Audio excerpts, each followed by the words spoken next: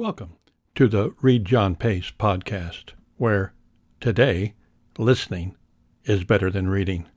I'm your host, Read JP, and thank you for tuning in.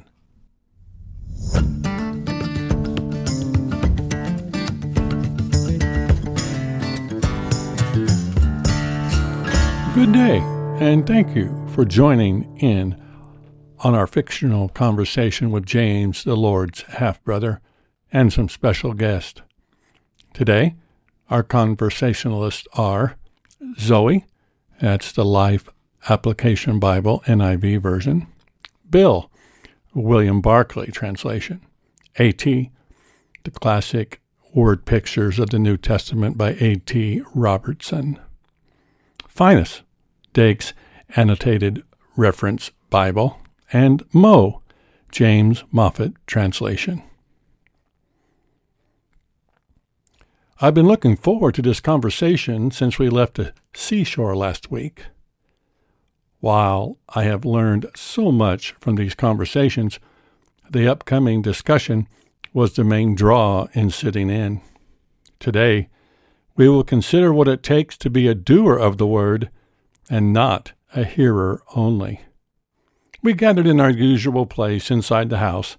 Everyone was beaming with winter sunshine after experiencing several drab and gray, rainy days. James joined us quickly as he walked to his place at the front of the room. His humble gait reflected hours in prayer. One really can't pray in heartfelt earnestness and not be humbled in the presence of God, nor mimic such a step. His opening caught me a little off guard. "Wherefore, my beloved brethren," he said, "let every man be swift to hear, slow to speak, slow to wrath. For the wrath of man worketh not the righteousness of God. Wherefore lay apart all filthiness and superfluity of naughtiness, and receive with meekness the engrafted word, which is able to save your souls." James 1:19-21 in the King James Version. He followed with the words I'd longed to hear. "But be ye doers of the word, and not hearers only, deceiving your own selves. For if any man be a hearer of the word, and not a doer, he is likened to a man beholding his natural face in a glass.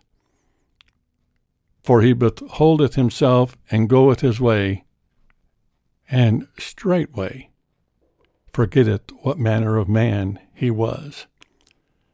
But whoso looketh into the perfect law of liberty, and continueth therein, he being not a forgetful hearer, but a doer of the work, this man shall be blessed in his deed.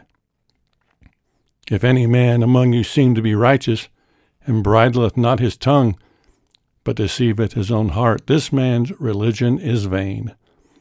Pure religion and undefiled before God and the Father is this, to visit the fatherless and widows in their affliction, and to keep himself unspotted from the world."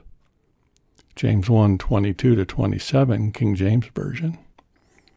And with that, he strode off until we were to meet again. I wondered why he left so quickly. Not that he owed us his time to stay, but it had been a while since we'd been together. Two reasons came to mind, both of which were just my thoughts. One, James spent so much time in prayer that his faith allowed the Holy Spirit to teach us. After all, that is what the Master said the Holy Spirit would do, lead and guide us into all truth. Or maybe we were to experience his opening, that is, being slow to wrath practically. I shared my second reason with the group.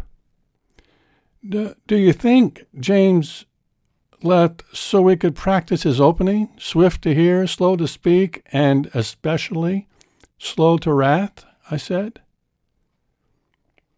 Zoe took my rationale and painted a big picture as he commented, James warns against anger that erupts when our egos get bruised. I am hurt. My opinions are not being heard, he exampled. Outrage has become the normal reaction to anyone who disagrees with us, he continues. When injustice and sin occur, we should become angry because others are being hurt, but we should not become angry when we fail to win an argument or when we feel offended or neglected. Selfish anger never hurts anyone, he concluded. Oh, there it is again. Another sentence that just rocks me to the core. Selfish anger never hurts anyone. I let that sink in, as did all of us. Bill shared his translation. Human anger can never produce the kind of conduct God desires. A.T. added, it means that a man's angered, that is, settled indignation, in contrast with his boiling rage or fury, does not necessarily work God's righteousness.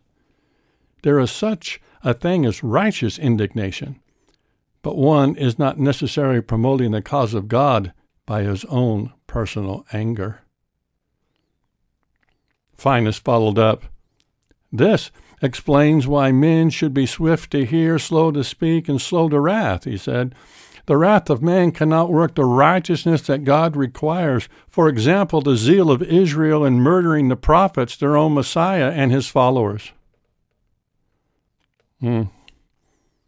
Finus' statement could be very inflammatory if one weren't swift to hear and slow to speak, and choosing instead to burst forth a tirade to the guise of righteous indignation. Moe offered a solution to human anger in his translation. For human anger does not promote divine righteousness, so clear away all the foul, rank growth of malice, and make a soil of humble modesty for the word which roots itself inwardly with power to save your souls. I heard that, and Moe's translation immediately took me to the Lord's parable of the sower with its cultivating terminology. Clear away, rank growth, soil of humble modesty, and the word that roots itself. I recalled the verse having memorized the parable. And the cares of this world and the deceitfulness of riches and the lust of other things entering in choke the word, and it becometh unfruitful. Mark 4:19. I had never considered human anger as the lust of other things, but now I can see how it can choke the word and demote God's righteousness rather than promote it. Bill jumped unknowingly into my thoughts as he shared his translation. So then, we must strip off everything that would soil life and all that malice that is like an alien growth on life. And in a teachable spirit, you must receive implanted in your heart the word which is able to save your souls. To clear away, as Moe stated, to strip off, as Bill said, requires a conscious act from me. Yes, that act is empowered by the Holy Spirit, but I must do my part. Bill adds the means to remove the weeds and receive the word, having a teachable spirit. And then I surmised that a teachable spirit allows the heart's soil to be the garden of God.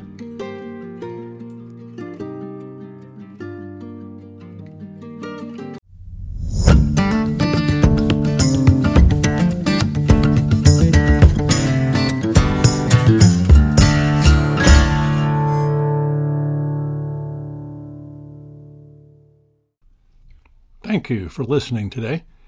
If you wish to dive deeper into Read John Pace, you can read my weekly blog, posted on Thursdays, at readjohnpace.com, or you may buy me a coffee at buymeacoffee/readjohnpace, where on Monday and Wednesdays more randomness occurs for your reading pleasure.